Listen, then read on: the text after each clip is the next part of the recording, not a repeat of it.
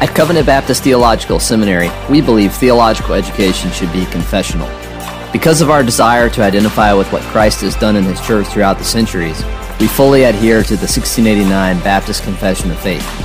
This standard keeps us accountable and preserves us from novelty. For more information on how you can receive informed scholarship with pastoral heart, check out our website, cbtseminary.org.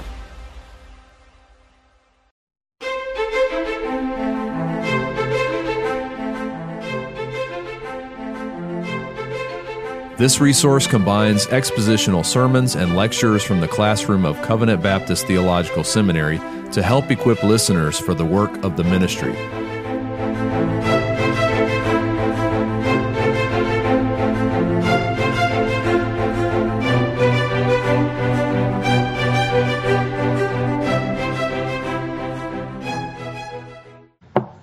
I bring you greetings from First Baptist Church of Clinton, Louisiana. It is an honor to be here with you this evening.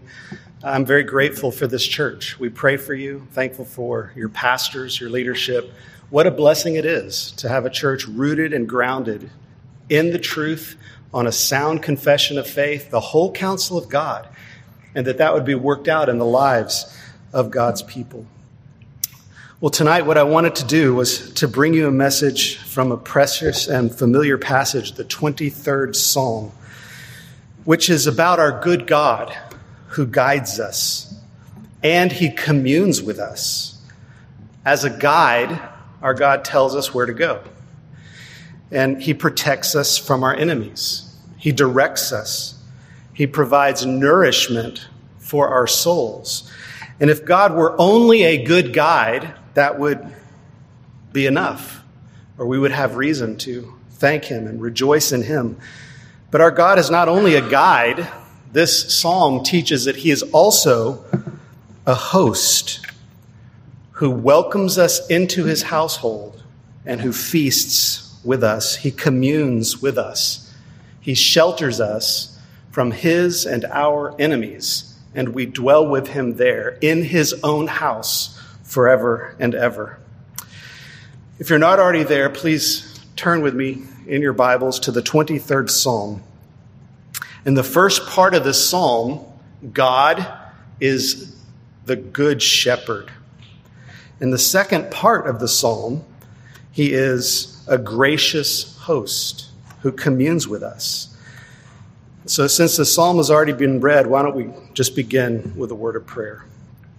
Father, we thank You so much for Your love to us, that You've given us Your word, that we might know You, that You've given us Your Son, who came into this world and dwelt among us, who is the great shepherd of the sheep, who died for our sins and rose from the dead, and whose blood washes us and reconciles us to a holy God, that we might know Him and commune with Him forever. Lord, we pray that You would illumine our minds to Your good word this evening, and that You would be glorified. In Jesus' holy name, amen.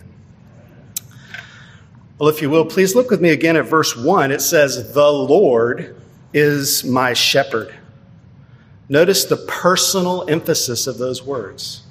The Lord is my shepherd. This is the only place where it puts it that way. Many other texts say things like, "The Lord is our shepherd," or "The Lord is the shepherd of Israel."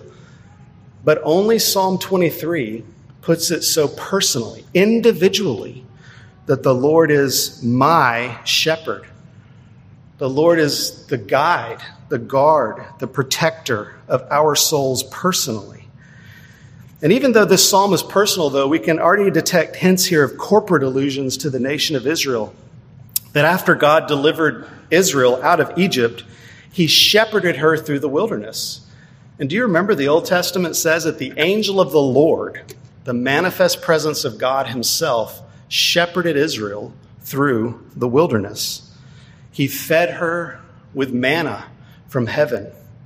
He gave her water from the rock, and He led her into the promised land, the land of green pastures and rich food. These images of green pastures also call to mind the Garden of Eden, don't they? Where God dwelt with His people before the fall, And this psalm makes us think of our sojourn as the church in the wilderness. Here we are between having been delivered out of sin and heaven. And in this wilderness, there are dark things. There's terrible evil around us, threats of every kind. And yet God gives us food and water and protection, and he shepherds us all the way to heaven. And when we get to heaven, God will feed his church on the tree of life, and our cup will overflow with the river of life, and we will be in God's presence forever.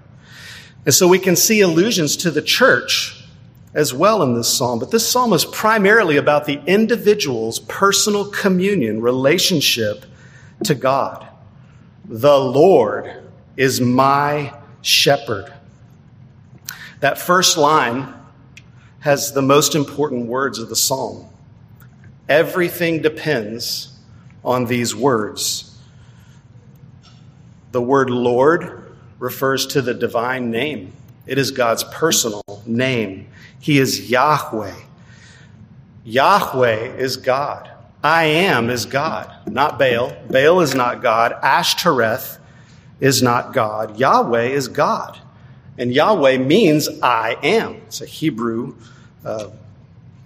it's taking the Hebrew word I am and turning it into a name. That God is not I was. God is not I will be. He is the great I am, which means he's independent of creation. His nature is the very ground of all that he has made. And since he didn't come into being, he can't go out of being. He is self-sufficient, self-existent. He is in and of himself. He has life in himself. He is the first cause. He is in himself truth, goodness, and beauty. And he rules all of creation according to his perfect sovereignty. And this God, the great I am, is my shepherd. In the Old Testament, a shepherd is a symbol of kingship. In fact, Israel's kings were called shepherds. A shepherd became a symbol of royalty. But it's interesting that in the ancient world, shepherds had a very lowly job. In fact, they had the lowliest job of all. When families had sheep, it was the youngest member of the family, the youngest boy, who was the shepherd. And you can remember this when you think of David's household or Jesse's household, where David was the youngest and he shepherded sheep. He hadn't reached seniority. And so shepherding was his job. It was a very difficult job. And it required constant service, constant watchfulness. Shepherds had to stay with their flocks all day and all night, and through every season of the year without any breaks at all. Their job was to feed and to guide and to protect the sheep, no matter what the personal cost. Notice the connection between God's being, who is self-sufficient, self-existent, and shepherding. God's being is the all-sufficient source of life and provision, which means he is by nature a servant. What can he take that he doesn't have? He doesn't need you. He can only give from himself. He can all that exists and has being because God is preserving it in existence. And so with his sheep, who is God by nature? He is servant. He is a shepherd who has something to give, able to supply the needs of others, to sustain them. And how does God sustain his sheep? Through wisdom, strength, and love, and power. That is his nature. The Lord is my shepherd. Yahweh, the I am, is my shepherd. When we come to the New Testament, we find that Jesus is the good shepherd. That Christ, the eternal Word of the Father, according to his divine nature, is Yahweh. And he claims it for himself in John 10:11. Jesus says, I am the good shepherd. And that, in the Greek, that's the emphatic I am. Ego eimi. It's one of the I am statements. Jesus is identifying himself with Yahweh and this psalm. I am the good shepherd. Hebrews 13:20, Jesus says he is the great shepherd of the sheep. In 1 Peter 2:25, it says that Jesus is the shepherd and guardian of your souls. In 1 Peter 5:4, he is the chief shepherd. In Revelation 7:17, he is the lamb at the center of the throne who will be their shepherd, and he will guide them to springs of the water of life, and God will wipe away every tear from their eyes. This is the Lord Jesus. And when Jesus was attacked for calling tax collectors and sinners to himself, in Luke 15, verses 4-7, he says this, "What man of you, having 100 sheep, if he has lost one of them, does not leave the 99 in the open country and go after the one that is lost until he finds it? And when he has found it, he lays it on his shoulders, rejoicing. And when he comes home, he calls together his friends and his neighbors, saying to them, 'Rejoice with me, for I have found my sheep that was lost.' Just so, I tell you, there will be more joy in heaven over one sinner who repents than over 99 righteous persons who need no repentance." Jesus is the good shepherd who goes after his sheep. In John 10, Jesus teaches about how he's the good shepherd. It says, "But he who enters by the door is the shepherd of the sheep. To him the gatekeeper opens. The sheep hear his voice, and he calls his own sheep by name and leads them out. And when he has brought out all his own, he goes before them, and the sheep follow him, for they know his voice." You know how this worked in Christ's day, is there were pens of sheep, and shepherds would lead their sheep into these great pens, and there would be all different kinds of sheep from different shepherds all mixed together in this one pen. But when the shepherd of the sheep came and called out his sheep, they would hear his voice, and only that shepherd's sheep would follow him. And this is how Christ effectually calls his people to himself. He's the good shepherd. And then verse 11 of John 10, Jesus explicitly links himself again to Psalm 23. He says, "I am the good shepherd. The good shepherd lays down his life for the sheep. He who is a hired hand and not a shepherd, who does not own the sheep, sees the wolf coming and leaves the sheep and flees, and the wolf snatches them and scatters them." So here we see another way in which Christ is the good shepherd. He doesn't flee like a hireling. Someone who's hired to take care of the sheep was going to preserve his own life. Jesus didn't. Instead, when danger came, he took the curse upon himself and he died for his sheep. And so he is the good shepherd. In Psalm 23:1, "The Lord is my shepherd." And then the next phrase, "I shall not want." Which means I shall lack nothing. I will have no needs. Now that's interesting because sheep have a lot of needs. Sheep are the neediest of all kinds of livestock, actually. When sheep are left to themselves, they're completely helpless. They need a good shepherd to tend them. And because the Lord is our shepherd, we don't have, as Christ's sheep, any real needs. He supplies every real need we have. And then the next few verses here in this psalm go on to describe the way that he supplies our needs, different ways. So what does it mean that I shall not want? What are the things that we will not lack? Well, the first need he satisfies is our need for rest, and you see it there in verse 2.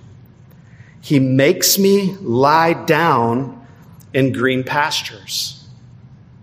He leads me beside still waters. You need rest as a sheep. Philip Keller famously wrote a book titled "A Shepherd Looks at Psalm 23." Keller was a shepherd himself. For 8 years, he was also a pastor of a church. And he wrote this book, and it offers a number of insights into Psalm 23. But he points out this why does this say he makes me lie down in green pastures? Like, why does a sheep have to be made to lie down in green pastures? And it's because sheep do not lie down easily.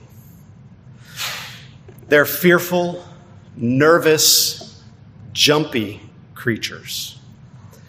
They won't lie down if the other sheep are in conflict with them. So if the sheep are biting at each other and bleeding at each other, they will not lie down if the sheep are not getting along. They're too nervous. The sheep will not lie down if they have flies all over them and parasites and sickness and they're uncomfortable. They won't lie down. And they also will not lie down if they're hungry. And so a good shepherd has to free his sheep of these anxieties so that they can feel calm enough to lie down and rest. And so what does a good shepherd have to do? A good shepherd has to make peace between the sheep. He is a peacemaker. And is that not what our Lord Jesus did when he died on the cross? To reconcile us to the one true God and make peace with God, also to make peace between the brethren. Strive for peace with all and the holiness without which none will see the Lord. He died to make peace between us. A good shepherd also has to feed them. Is that not what our Lord Jesus does? So we'll lie down. He feeds us with what? Himself, his own flesh, his own blood offered on the cross, given to us by the Spirit through his word. And when sheep feel calm because these problems are taken away, they will lie down. Only then will the sheep lie down. And isn't it interesting that this psalm about a shepherd begins with lying down? What do you think of when you think of a shepherd? Maybe the shepherd out in front of the sheep with the staff, leading them forward or driving behind them. Well, shepherds certainly lead, and we will see that. But the first thing this good shepherd does is he leads the sheep. He actually makes the sheep rest. He frees them of anxiety so that they feel free to rest. Isn't that what Jesus does? Matthew 11:28, Jesus says, "Come to me, all who are weary and heavy laden, and I will give you rest."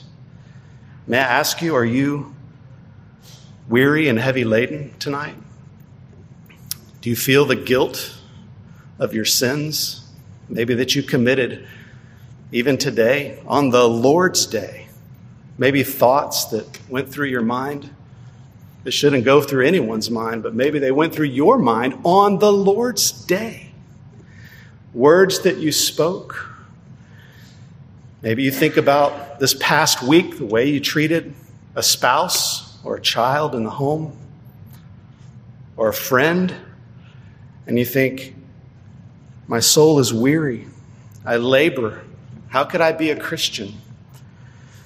Well, Jesus says, "Come to me, all who labor and are heavy laden, and I will give you rest." He gives us ultimate rest because he died on the cross for wretched sinners, purging our guilt, leaving the guilt of our sins in the grave. He takes our burdens on himself. Will you trust him? This is what "come to me" means. We have to trust the good shepherd. To lie down in a resting place of green pastures and still waters. Green pastures have abundant food. The Lord Jesus is our food. Still waters here in the text refers not to stagnant waters. If you think, what is still waters?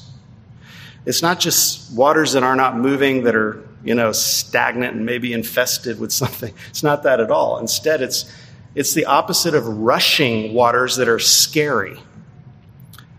Rushing, raging waters are waters that a sheep will not lie down next to and won't drink from. But a good shepherd knows how to find good, fresh, clean water that's still, that the sheep can drink from. And Christ himself is the water of life, is he not? He says, I have come to give you water, that if you drink of it, it will become in you like a spring of water welling up to eternal life. Jesus himself is the still waters. This is what God is like. God is inherently restful, is he not, to the believer? Why? He is in and of himself love and peace. And is he not the same yesterday, today, and forever? Constant and unchanging, the one true God whom we can trust completely. And so there we see how the Good Shepherd satisfies our need for rest. But the Good Shepherd does something else, because we're looking at how does he supply our wants so that we have no lack? Well, he gives you rest. What's another way that he supplies your needs? Well, he restores my soul. That's in verse 3. Now, the word translated soul is actually a Hebrew word that could be translated life. He writes my life, or he restores my life. Philip Keller again helps us with a shepherd's perspective. He says that sheep can get themselves into a situation where their very lives are threatened. Listen to what he says. And imagine this. A heavy, fat, or long-legged fleeced sheep will lie down comfortably in some little hollow or depression in the ground. It may roll on its side slightly to stretch out and relax. And then suddenly the center of gravity in the body shifts so that it turns on its back far enough that the feet no longer touch the ground. So you get the picture. It's like so big, it's just rolling over and its feet aren't touching the ground anymore. They're starting to go up into the air. And then Keller says, frequently, it may feel a sense of panic and start to paw frantically, and this only makes things worse. It rolls over even further. Now it's quite impossible for it to regain its feet. So it rolls over and it turns over and it's pawing up in the air. It's on its back because the thing's rolled over. And it says this, Keller says this happens not infrequently. And then what happens is that poisonous gases start to build up in the body of the sheep. It's very dangerous. And the sheep will actually begin to die in just a few hours unless it can be restored by the shepherd.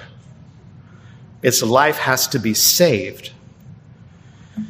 Isn't it true that God's own sheep, maybe you, can get themselves into those kinds of situations? That Christians can become unhealthy.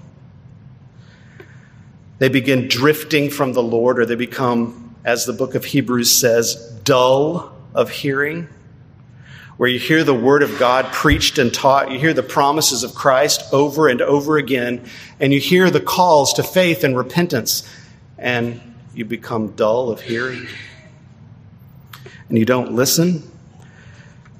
And maybe you take your eyes off of Jesus and you start looking to the things the world looks to.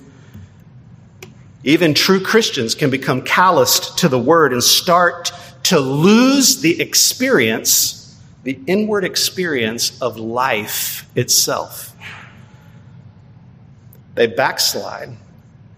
There's an inward corruption that begins to grow, and they put themselves in great danger.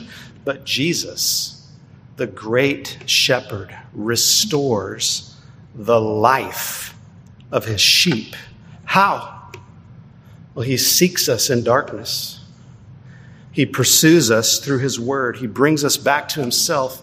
We'll see he uses gently, lovingly, firmly the rod of discipline to bring us back to himself.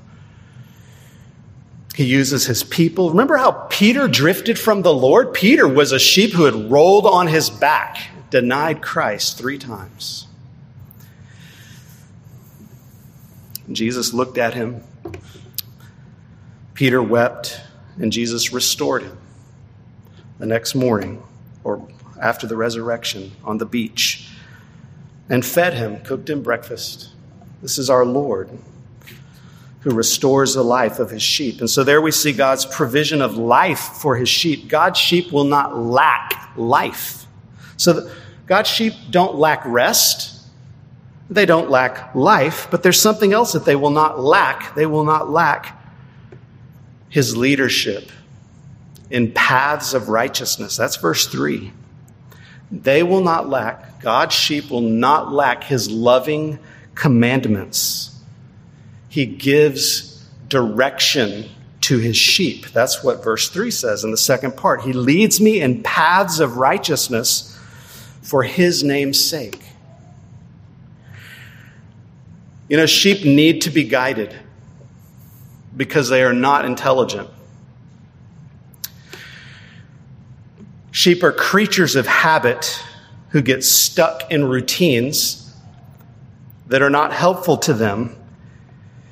If a shepherd leads the sheep by green pastures and still waters, the sheep will still tend to go back to the pastures that have become barren because they were eaten over already, and there's no good food left there. But the sheep will be in the green pasture next to the still waters and wander back to the old way without the leadership of the shepherd. But Christ, the one true God, leads us in paths of righteousness for his name's sake.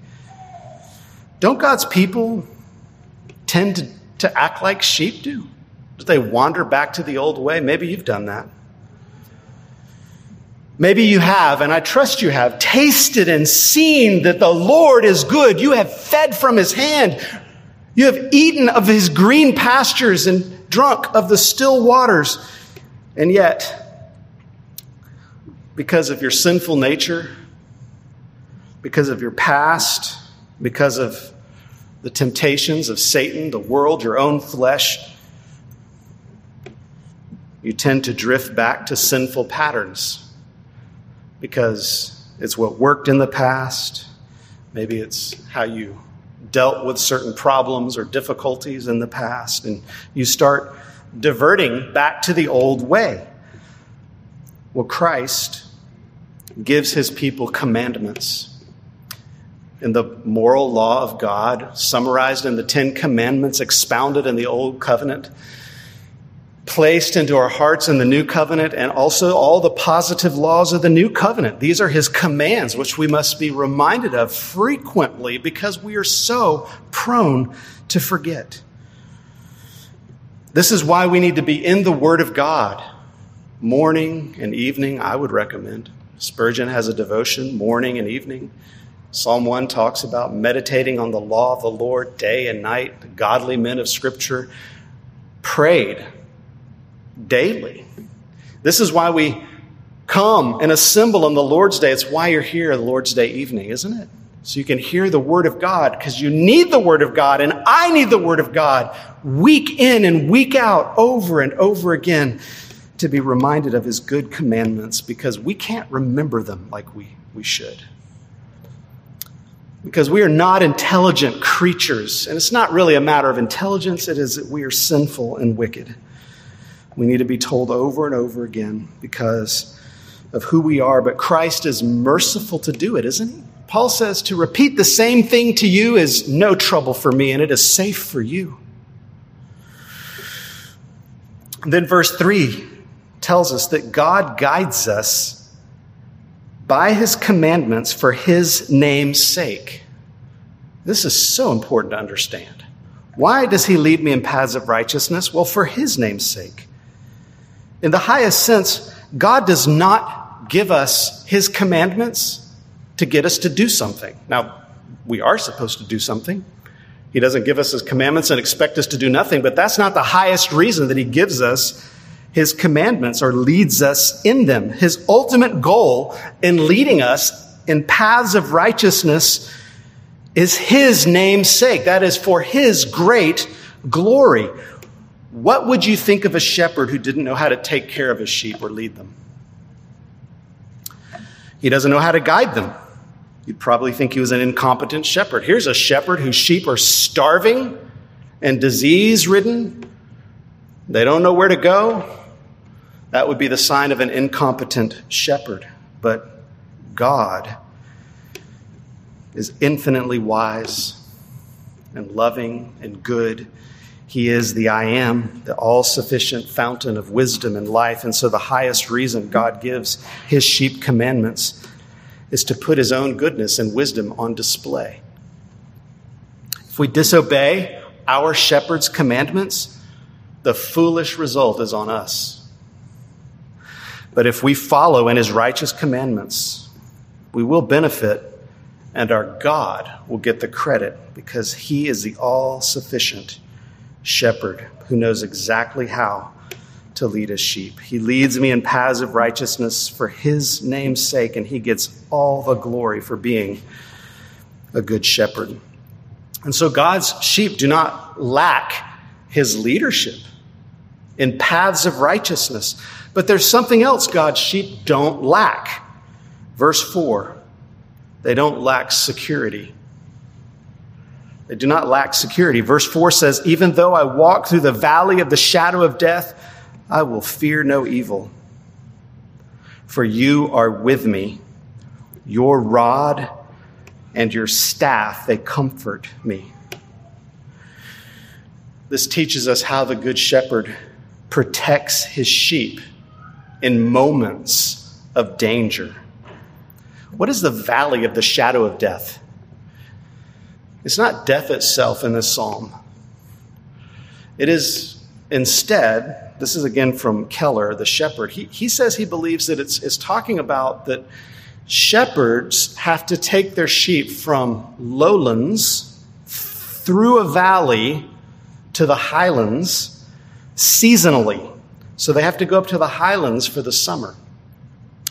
And the path through the valley is full of nourishment and food, and there's a good reason to go through the valley. And yet the valley has shadows. There are rocks in there, and there are creatures that can hide in the shadows. A wolf, a snake. There are things that can kill the sheep in that valley.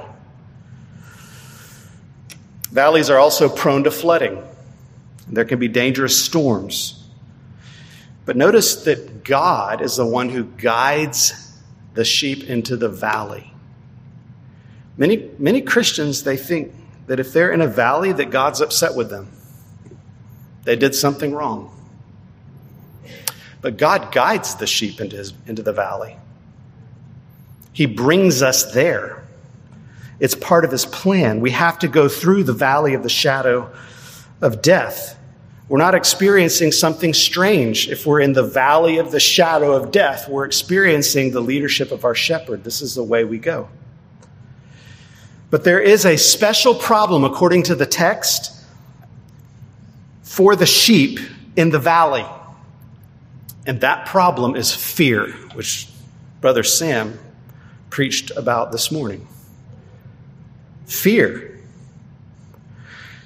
Sheep are tempted to become fearful and anxious when they're going through the valley. And their anxieties tempt them to become startled and run away from the shepherd, to take their eyes off the shepherd. There's a dangerous predator. I'm running. I'm not staying behind the shepherd anymore.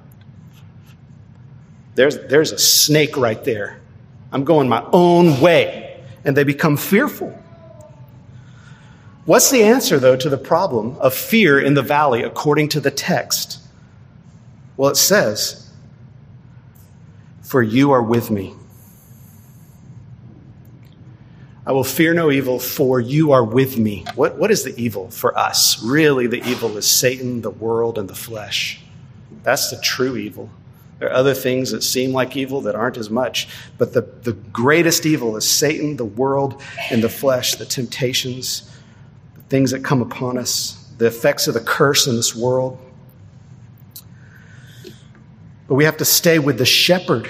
He is with us. He's right there in front of us, guiding us through the valley. Jesus said, fear not, little flock. For it is your Father's good pleasure to give you the kingdom. Fear not, little flock. You have a giving, big-hearted, giving Father. And he's a king who will sovereignly execute his decree to get the kingdom to you. He promises it. You can trust him. And the rod and the staff comfort us, this says.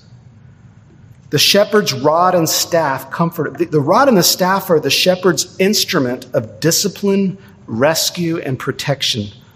The rod could be used to keep a sheep from going into a dangerous place. It could be used to break the head of a serpent or hit the back of a wolf. The staff had a shepherd's crook, which could be used to gently prod the sheep and to encourage them to keep walking. Sometimes the sheep don't like that. Sometimes you might hear something from the Bible that's true or something necessarily contained in the Word that you don't want to hear, but you need to. That's the prodding of the shepherd. He loves you. That's why he's telling you. It can also be used, the crook, to pull back a sheep from an area of danger. The Lord does these things for his people because he loves us. And that is how Jesus protects and cares for his sheep. He is always with us as we go through the valley. But we have to trust him while we're there. What will fear tempt us to do? To trust ourselves. You know, if you're in the valley of the shadow of death and there's something terrifying, you will likely be tempted through fear to revert to trusting your own mind, your own intellect. I'm going to figure this out. Or your own goodness. I'm going to be so good. I'm going to get through this thing because I'm going to be better than I've ever been before. Or you're just strength. I'm strong. I'm tough. I'm getting through this. But the message of this psalm is you are not going to get through this. You have to trust Jesus. He's going to get you through it. You trust him. You follow him. What that means practically is hear his word and bow to it. Even if it doesn't seem reasonable in the moment, even if it seems like, well, I need to do something else, do what he says. Trust him and his promises. Commune with him, walk in his way, and he will get you there all the way to the highlands. And I think I'm going to stop here because I don't know how long I've been going. How long have I been going? Is it time to stop? Oh, I have 6 minutes. So there we see the nature of the good shepherd and his provision for the sheep. He provides rest. He restores life. He gives direction and security. He is the good shepherd. But now we come to the second part of the psalm where many commentators point out that the metaphor changes from a shepherd to a host. Some commentators try to keep it all together, but I think it makes sense, and you can see what you think, to say that the metaphor changes from a shepherd to a host, where the host welcomes us into his household. It's still talking about the Lord, and it's what he is like. There are 4 things here that the Lord as host does for his guest. First, he protects us from our enemies. Do you see it in verse 5? You prepare a table before me in the presence of my enemies. Now, what does that mean? Just think about that. He prepares a table for us in the presence of his enemies. Well, one writer says this: according to the Bedouin law of hospitality, once a traveler is received into the host's tent, and especially once his host has spread food before him, he is guaranteed immunity from enemies who may be attempting to overtake him. So we see this in the Bible, in the story of Lot and Sodom. When the 2 angels took the form of men, you remember? And the citizens of Sodom wanted to do the men harm, and Lot was willing to protect his guests at all costs, even at the cost of his daughters. Genesis 19:8, Lot says, "Do nothing to these men, for they have come under the shelter of my roof." For they have come under the shelter of my roof. He was the householder. And the Lord protects us from our enemies, even at the cost of his son, Jesus. And he was willing to sacrifice Jesus, so that we could be safe and have fellowship with him at his table. So the first thing we see about a good host is that he protects us from our enemies. But second, we see that the Lord provides abundant food. That's what a good host does. Provides abundant food. We're welcomed into his house to eat with him, to feast with him. After the sacrifices of the Old Testament, do you remember that the worshiper often it wasn't over with the sacrifice in the Old Testament. They would then eat a meal, which was a symbol of fellowship with God. The goal of the sacrifice was actually to feast with God, to have a meal with God. And this is what the householder does, is he feeds his guest. And Christ died for our sins so that we can commune with him. Brother Sam preached that this morning. The end of it all. What is the point of everything? Is that we know him, isn't it? We have a personal relationship with him. We commune with him. We're drawn deeper and deeper into the knowledge of him. And this is eternal life, that you know God and Jesus Christ whom he has sent. John 17:3. Right? That's what eating with God symbolizes. That's what eating at the table of this householder is, that we feed upon him, we commune with him, we know him. And so the Lord provides abundant food because he's a good host. Third, the Lord honors his guests. Verse 5 says, you anoint my head with oil. Now, in these days, it was a custom to honor guests by anointing their heads with oil. You remember what Christ said to the disrespectful Pharisee? You did not anoint my head with oil. That was Luke 7:46.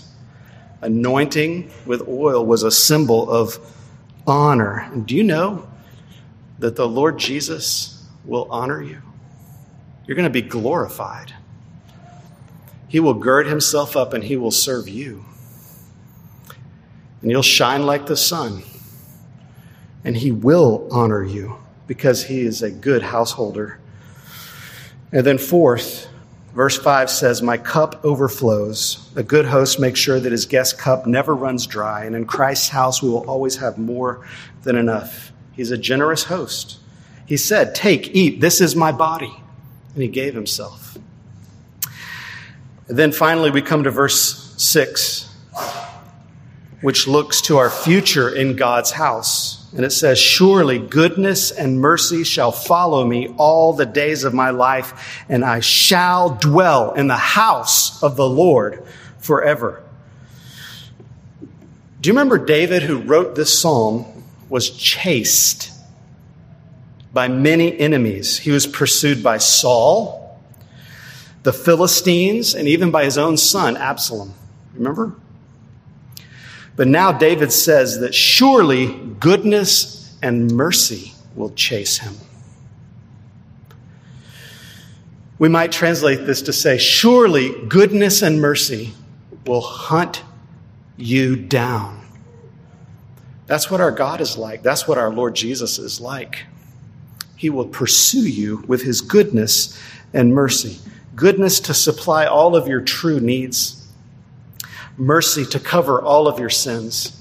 His loving kindness, which is his covenant oath and loyalty to you, his people. He will never relent in his pursuit of you. One author writes this, usually a guest may partake of traditional Arab hospitality for a maximum of 3 days. After that, it is good grace on the part of the guest to make an excuse to leave. But when God is our host, we're invited to stay not just for 3 days, but all the days of our lives. And this last part of the psalm says that we will dwell in the house of the Lord. All the days of our life in this world, but surely also there's an implication. All the days of our life eternally with him in heaven. In the new heavens and the new earth, when the heavenly house comes down. And when we know him in the final temple and dwell with him there forever and ever. And so there we see that the Lord is our shepherd. We still have to go through the valleys, but he'll chase us. Even if we get scared or start to doubt and run away, he will hunt us down with his love. He feeds us, protects us, provides for us, communes with us in his own home. We have nothing that we have to fear because the Lord is God. And Jesus has come and he died and he rose from the dead and he's ascended into heaven. Right now he's seated at the right hand of God, the Father Almighty, praying for you. And one day he's coming back and he's going to claim us for himself. And every sad thing, as the author says, will come untrue. Let's close with prayer. Father, we thank you so much for your grace and love to us for this Lord's Day, upon which we might feed upon Christ through his word by the power of your Spirit. Lord, help us to keep our eyes set upon him and to honor you for your great love for us. In Jesus' name, amen. Thank you for listening to this week's episode of Preaching and Teaching, brought to you by Covenant Baptist Theological Seminary. CBTS is a confessional Reformed Baptist seminary which provides affordable online theological education to help the church in its calling to train faithful men for the gospel ministry. To learn more, visit cbtseminary.org.